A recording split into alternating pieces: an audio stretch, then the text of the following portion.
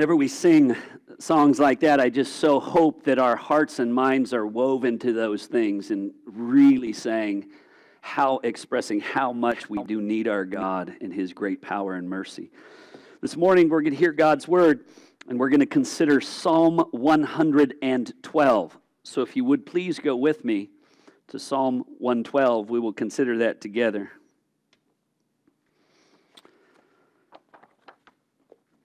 I'm going to read that psalm, and then we will pray, and then open it up. It's a very brief but blessed psalm. Listen as I read God's Word. Praise the Lord. Blessed is the man who fears the Lord, who greatly delights in His commandments. His offspring will be mighty in the land, and the generation of the upright will be blessed. Wealth and riches are in His house, and His righteousness endures forever. Light dawns in the darkness for the upright. He is gracious and merciful and righteous.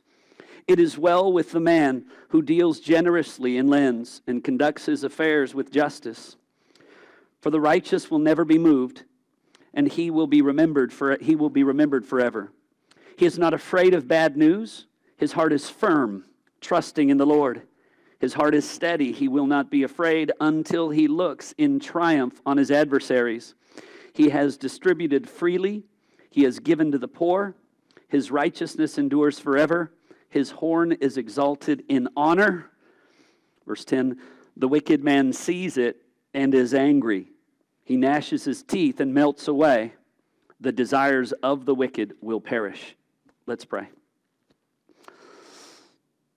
Lord, as always, when we turn our attention to the hearing of your word, we are a privileged people because we know that your word is spiritually discerned. And as those that you have called out of darkness to light, as those who you have given new life to in Christ, those that you have sent your Spirit to dwell within, and to strengthen us and enable us, and indeed to illumine our hearts and minds and give us understanding, we are a blessed people because we know your word is not a textbook like the things of this world. It's not simply wise instruction or self-help, but it is the living and abiding Word of God. And we pray that your word, by the power and working of your Spirit, would come to us today with great clarity, that it would come with encouragement, that it would come with instruction, that it would come to us just enlivening us to worship and to consider the grace and greatness of the power and mercy that you have shown to us in Christ. In Jesus' name we pray. Amen. Now, in Psalm 111 and Psalm 112 are psalms that kind of go together, so I'm going to encourage you to go back and read them both together on your own. Psalm 111 really sets forth things that we are privileged to consider so often in this congregation. How great God is, how wonderful, how changeless, His splendor, His righteousness, His perfections. And as you glory in those things, the chapter then ends, chapter 111, ends in verse 10 by saying, the fear of the Lord is the beginning of wisdom, and all those who practice it have a good understanding. His praise endures forever. And then verse 1 of chapter 112 says, blessed is the man who fears the Lord. So that chapter 11 ends with, after speaking of the greatness of God and His abiding wonder and power, the fear of the Lord is the beginning of wisdom. And then chapter 12 takes up that theme, blessed is the man who fears the Lord.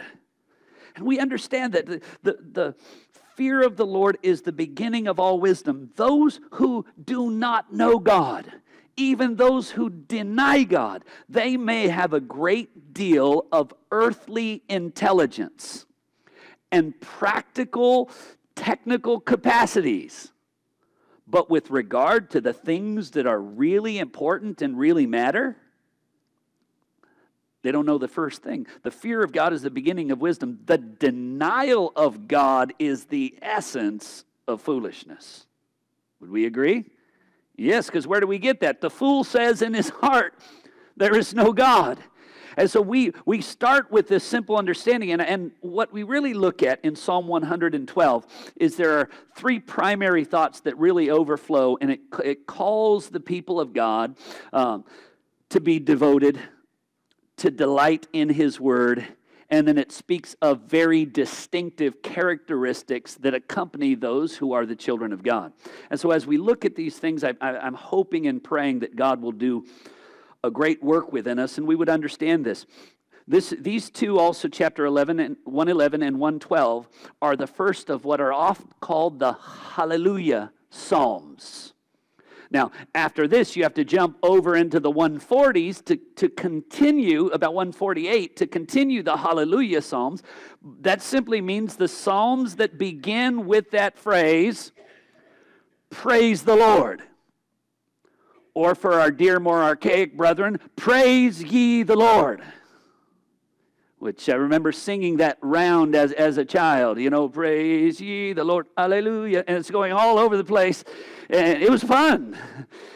But there is something about that, because the nature of this statement, it is an imperative. It is a command. It's people calling to one another, hey, praise the Lord. Praise Him. It's not just a bland statement. May the Lord be praised. Praise the Lord. No. It is a very committed, intentional, mutual call to one another. Brothers, sisters, praise the Lord. Do it. You need to do it. You must do it. That's the sense of an imperative. And that's the Hallelujah Psalms. Because phrases like, that's one of the things that I bemoan in the nature of humanity, is that when something becomes commonplace or becomes common language, people can start to say, you know, God willing, without really thinking of if God wills, but if it works out, you know, or praise the Lord. Not so much here, but there are certain places overseas in my experience that the common greeting, when you greet somebody on Sunday morning, instead of saying, good morning, how you doing? How are things? And how's the family? The way that people shake hands often in India is they shake hands, praise the Lord. Praise the Lord, praise the Lord, praise the Lord, praise the Lord. And pretty soon, praise the Lord is one word, you know, with no spaces in it, praise the Lord. And it's a great thing to say, and it's a great thing to think of, but at a certain point, it can just be, the mind is saying hello, but the mouth is saying praise the Lord. You know? Or generally, we're just saying the words hallelujah, not having a clue what's going on there. That is a reference to praise the Yah is a reference to Yahweh. Praise the Lord. So whenever you say hallelujah, praise ye the Lord, they were actually singing the same thing in different languages. Praise ye the Lord. Hallelujah. You know, English, no Hebrew. No English, no Hebrew. That's the way that the round was going, though we didn't maybe know it. But when we take this up, it's telling us to praise the Lord. And what I like about this, in this particular psalm, and why we're taking it up today, it's going to speak about things that characterize the godly man and the godly woman. So if there is any godliness in you and me, if we fear the Lord, if we delight in His commandments, if we are distinguished by the characteristics in here that we'll look at, then you know what we should do?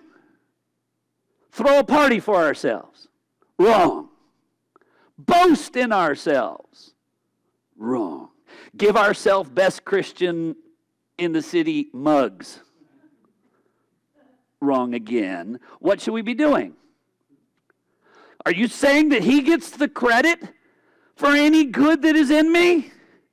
Are you saying all that I am by the grace of God?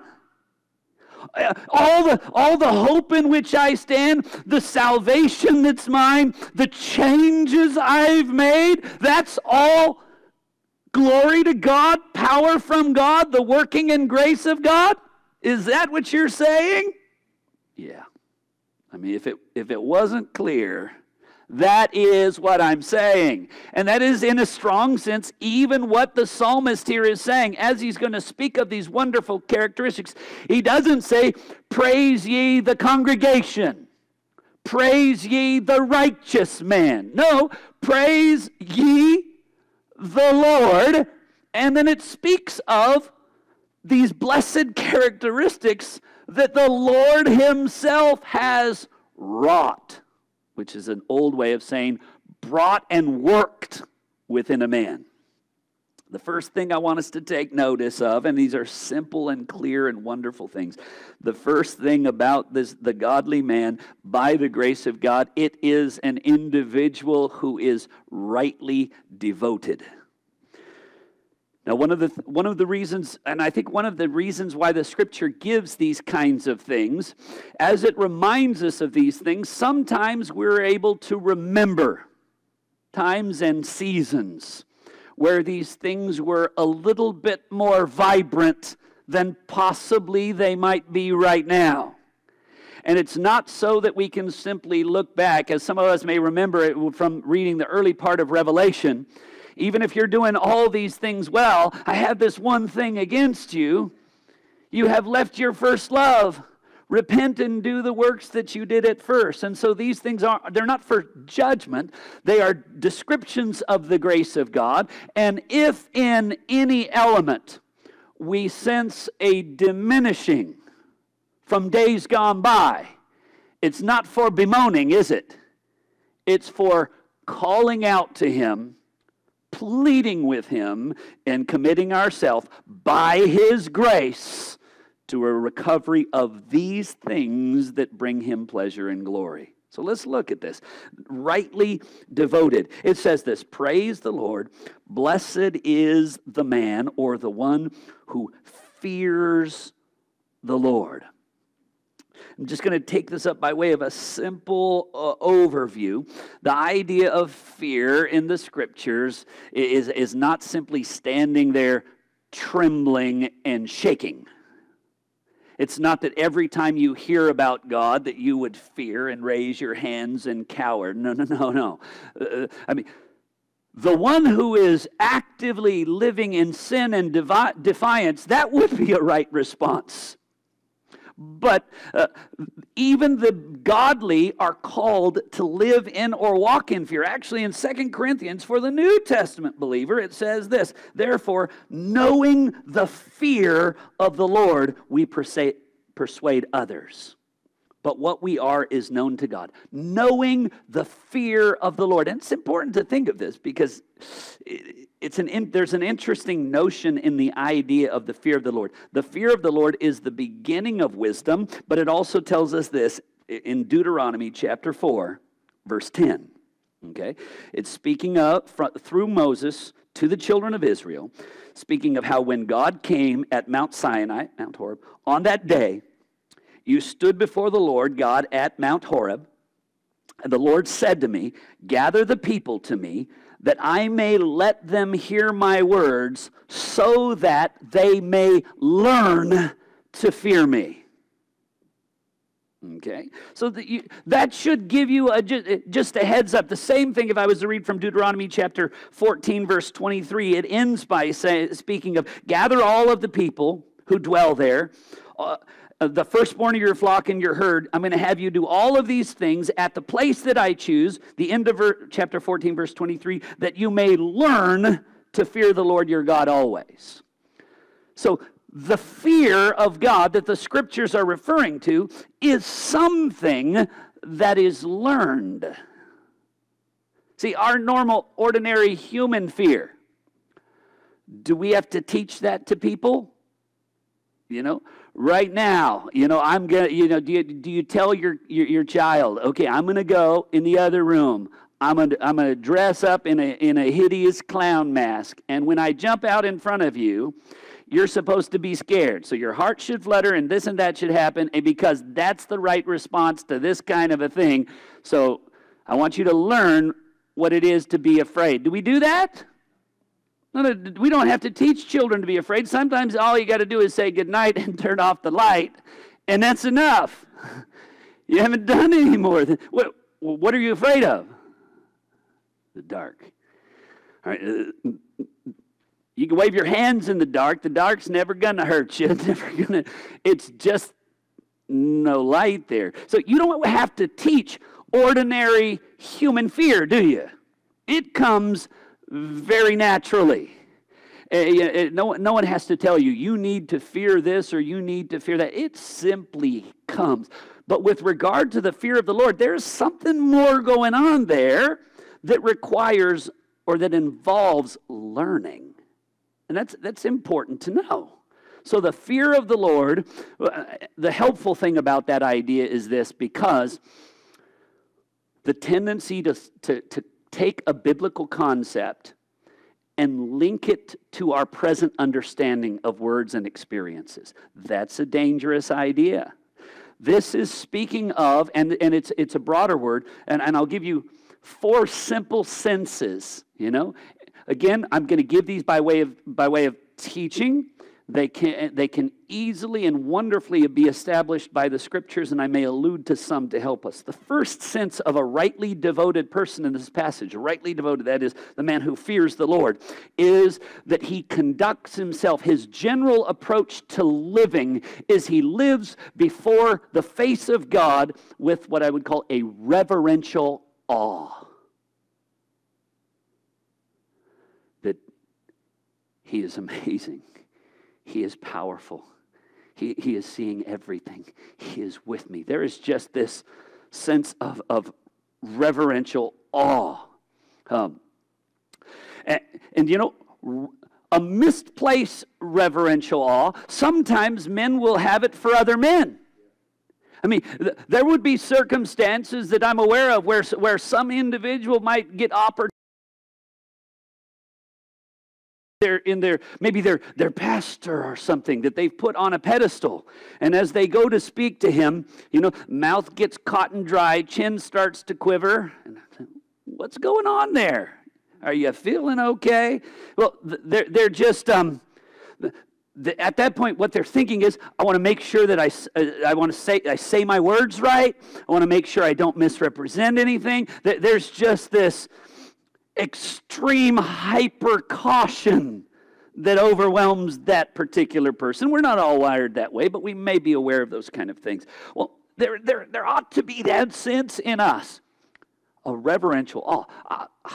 I want to be cautious, prudent, careful in how I engage my God.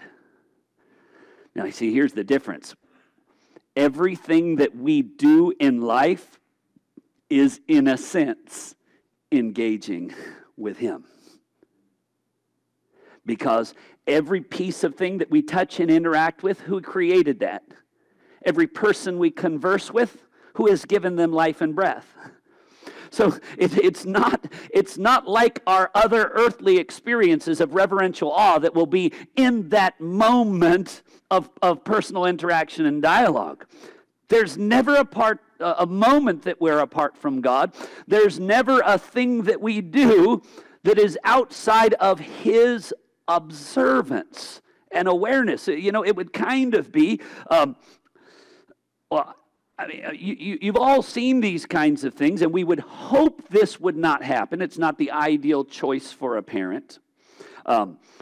But we've all seen those kind of things where the child is getting ready to go and do something that he's not supposed to do. I'm sure you've all seen this. Even those who don't have children, you might remember doing this.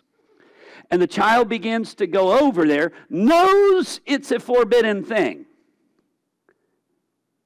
They might take a peek at Dad to see if he's looking.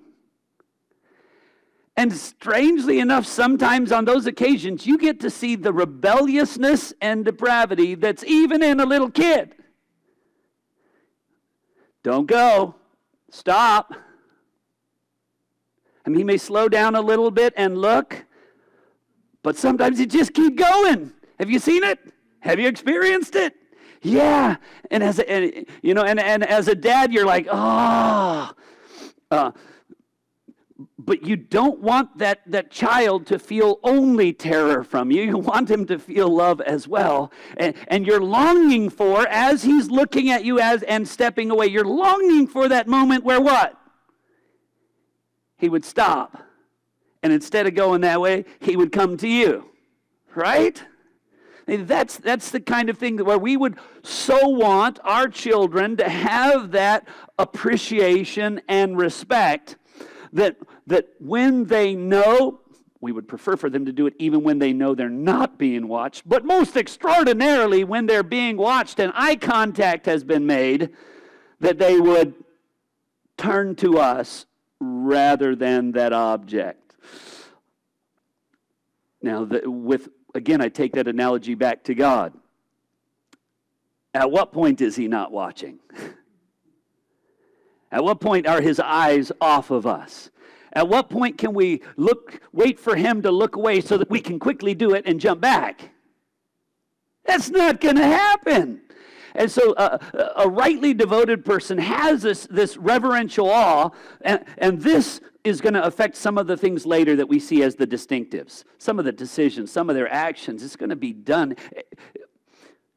They really live their life that they would please him in all things, that they would give him glory in all things. Okay, so a reverential awe, really a humble amazement. The second thing that you see in terms of a fear of the Lord in the Scripture is it's not only a reference to reverential awe, it is a reference to righteous actions.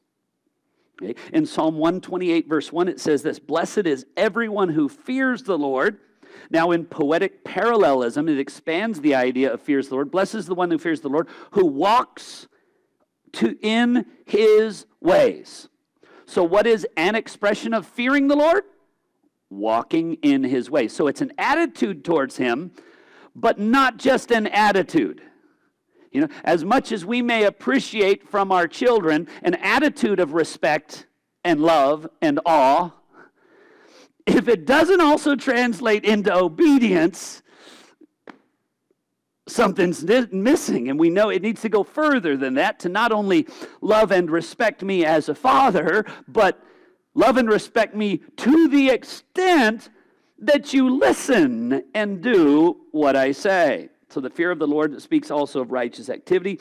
The fear of the Lord, I guess we'll only look at three primary ones. And the third one is religious activity. It was oftentimes regarding the gathered groups, the fear of the Lord in community would be an expression of worship. So if we were to look at the idea, blessed is the man who fears the Lord, one who is rightly devoted with a reverential awe towards God, that follows reverential awe with righteous acts, and follows righteous acts with religious activity. They're involved in the community of the saints. The scripture said this in Acts chapter 9, verse 31. So the church throughout all Judea and Galilee and Samaria had peace and was being built up, walking in the fear of the Lord and the comfort of the Holy Spirit. I mean, I always love when the scriptures put together things that nobody puts together. You know? Fear usually comes first, and somebody who's in fear, you might come and comfort them. But the scriptures have those things living together in harmonious concert, walking in the fear of the Lord and the comfort of the Holy Spirit. So the comfort of the Spirit doesn't remove that kind of fear that is a right attitude towards God, that follows with right acts towards God, that follows with a commitment to the things that God has called his people to do jointly.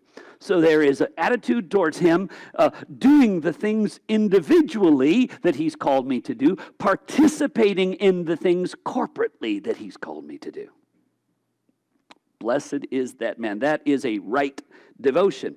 The second thing that we see in this passage, not only do we see that a godly man or woman is rightly devoted, we see that they are richly delighted in God's word. Now that's one of the things we sang, a song we sang this morning. There was a lyric line in there that somebody put that said, "Your word never fails. Love it so much, never gets old to me. Now, for the believer, that's what happens. The Word of God, it is a living Word. It doesn't get old. It doesn't get boring. And the way that the Scriptures kind of trace that out, let me give you 4 thoughts of that related to this rich delight in the Word of God, and then we'll survey some of the Psalms and how it describes it. First of all, they delight in hearing the Scriptures, hearing the Word of God. This is the way it says, who greatly delights in His commandments. That's the end of verse 1. They delight in hearing them. They delight in studying them, considering, meditating on them. They delight in doing them, and they delight in declaring them. So again, those 4 ideas of those who truly delight in the Word of God. They delight in hearing them. They delight in meditating them and considering them. They delight in doing them, and they delight in declaring them. These are the kind of things that you see. And the way that the Scriptures put it, it's very strong, and I hope that we get this. The way he said it here is, who greatly delights in His commandments. Now, commandments is a word in the Scripture that oftentimes is a reference to the whole of Scriptures and not exclusively to commands, because the poetry of Psalms will say commands, statutes, law, precepts. I mean, it has a wonderful array of words that it brings into effect to refer to the Word of God. But again, it's important for us to note this. In the days of this psalm, the majority of the word that they had in their hand was literally commandments. Now note this. What do we have? Oh my, far more. We have the revelation of Christ.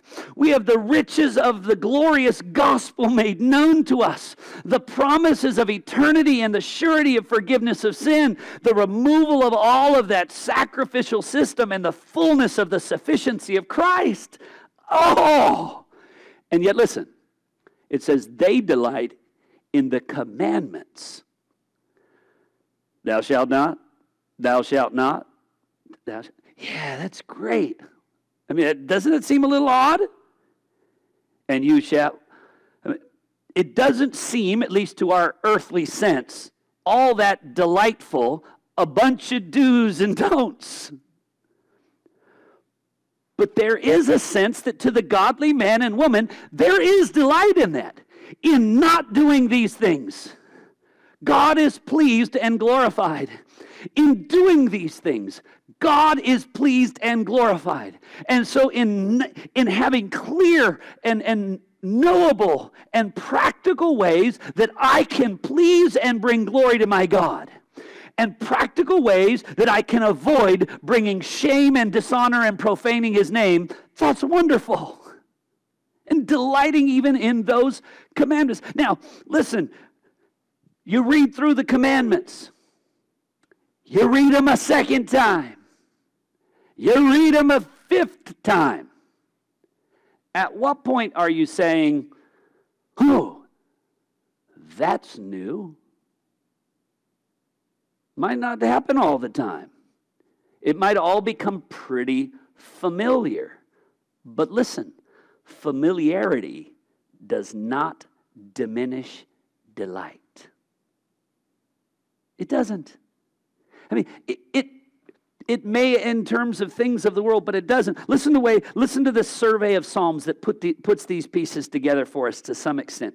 In Psalm 1 verse 2 it says this, His delight is in the law of the Lord, and on it He meditates day and night, which is a little bit different than 15 minutes in the morning. Or whatever pattern someone has developed. Now, again, this isn't for some sort of legalistic set aside, this much time every day from this hour to this hour, and make sure you get into your sweet hour of prayer, and make sure, no, this isn't trying to promote legalism. This isn't someone who's acting on it legalistically. This is a love and delight, and so He loves and delights in God's word. So you know what he does? All the time he finds his mind drifting back to what? God's word. It's the example that I often give. It's not something that generally someone would have to force themselves to do. Many who have been young and maybe it could happen in older too, in the throes of affection and concern. I remember in the old days, no one would have to come to me, nor do they now, and say, have you thought about Jemima today? They wouldn't have to do that, because what would happen? Now I would think about her. I'd be at work, and if the phone would ring, I'm hoping that's her. Take a little break here. No one had to do that. What would happen is my thoughts would often drift back to a particular person because my affection was there. Didn't need any instruction. It wouldn't be like, oh, wow, a month has gone by and I didn't even think about. No, it would be very natural for rarely an hour to go by unless overly occupied without the mind somehow drifting back with some degree of thought of that person. We all have some sense of that.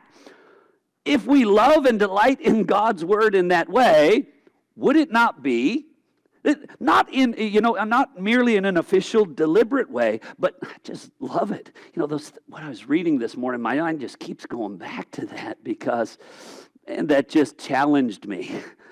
Man, that just comforted me. However the effect of that our minds and hearts are just going back to that. Because listen to what it says also in Psalm 119, verse 48. I will lift up my hands toward your commandments, which I love, and I will meditate on your statutes. The lift up your hands is a sense of praise and adoration, which I love. Why do people praise and adore the word? Because it is in that God has made himself known. It is in that he's made his will known. It's not that literally someone's going to put their Bible there, although there are groups that will put books or other items before people and have them lift their hands to it. This is, again, in the poetic language of it. This is God speaking. And in response to God speaking, I lift my hands in worship. I love it. Look what it says in Psalm 119, 103. 103. How sweet are your words to my taste, sweeter than honey to my mouth. Would say this further in verse 119:72. Your law, the law of your mouth is better to me than thousands of gold and silver pieces.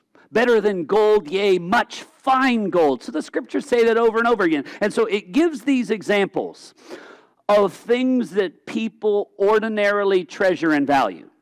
It gives the examples of love. People treasure and value gold and silver, much fine gold.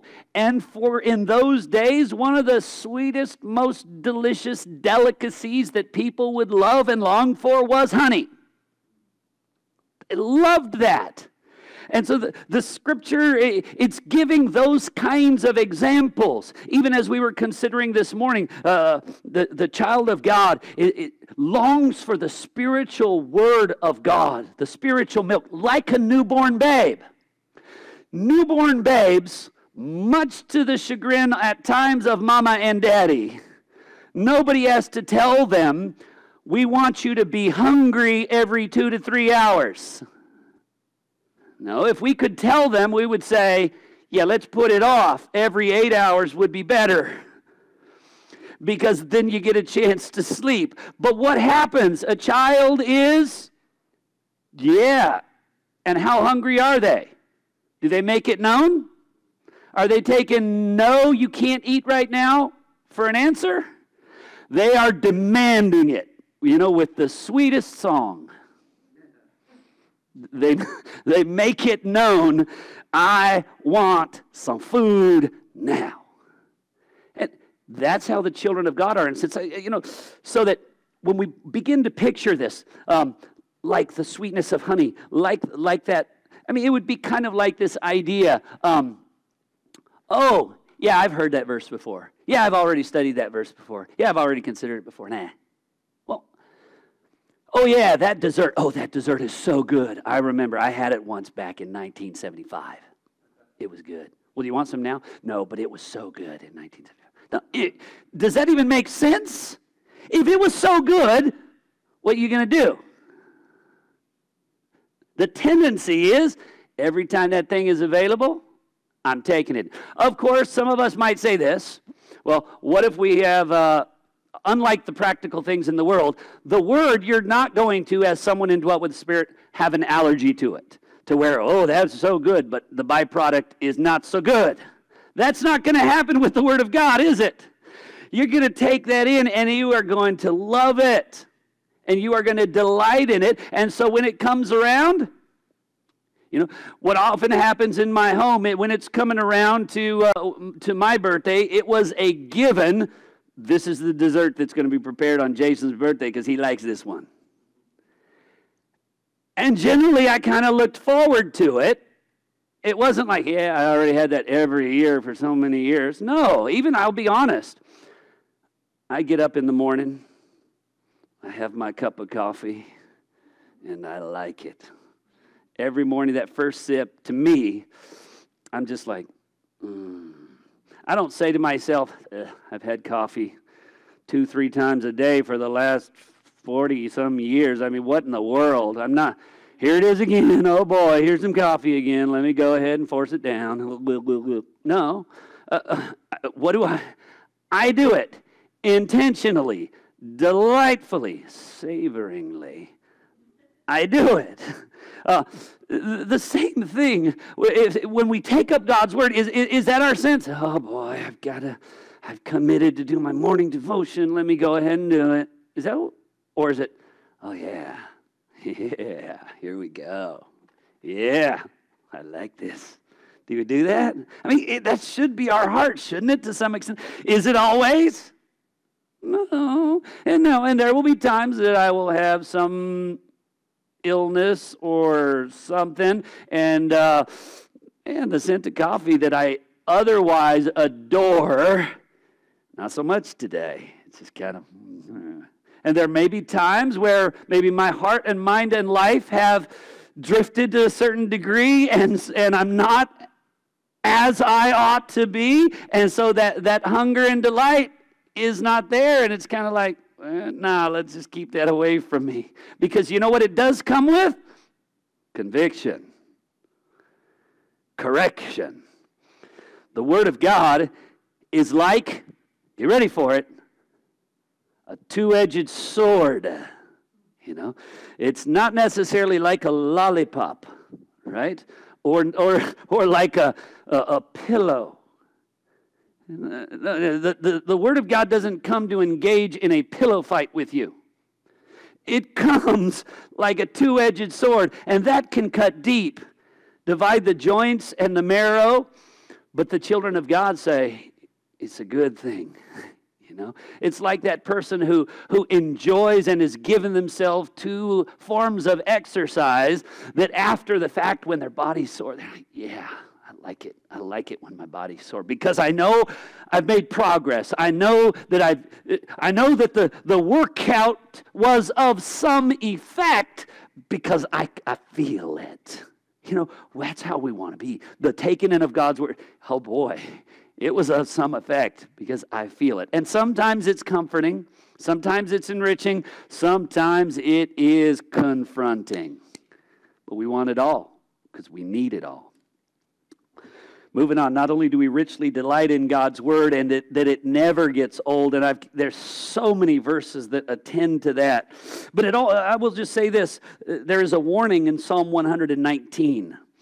In Psalm 119, verse 69 and 70, it gives the opposite of those who delight in God's Word. It says, the insolent, the psalmist says, smear me with lies, but my whole heart keeps your precepts. The phrase, the word there for insolent is actually more literally a word for someone who is proud. And that word for pride, it shows itself in three different ways. That is, in a rebellious pride, I'll do my way. I'll do what I want. Secondly, in a presumption of their favor and position. And thirdly, in a willful neglect and disobedience. That's that word that's translated insolent. It's someone who pridefully says, you know what, I prefer things my way. Who presumptuously says, it's okay, I'm a favored person. Who rebelliously says, yeah, I don't care what God wants. I want to do it my way. Well, when that spirit takes over someone, look what it says in verse 70. Now, it's an unpleasant verse when you read it, but it's the Word of God, so you got to take that. It says, their heart is unfeeling like fat, but I delight in your law. You know, they hear your word, means nothing to them. And actually, the translators have struggled with this because maybe it is an idiom of sorts. But the word there is actually not unfeeling. It carried that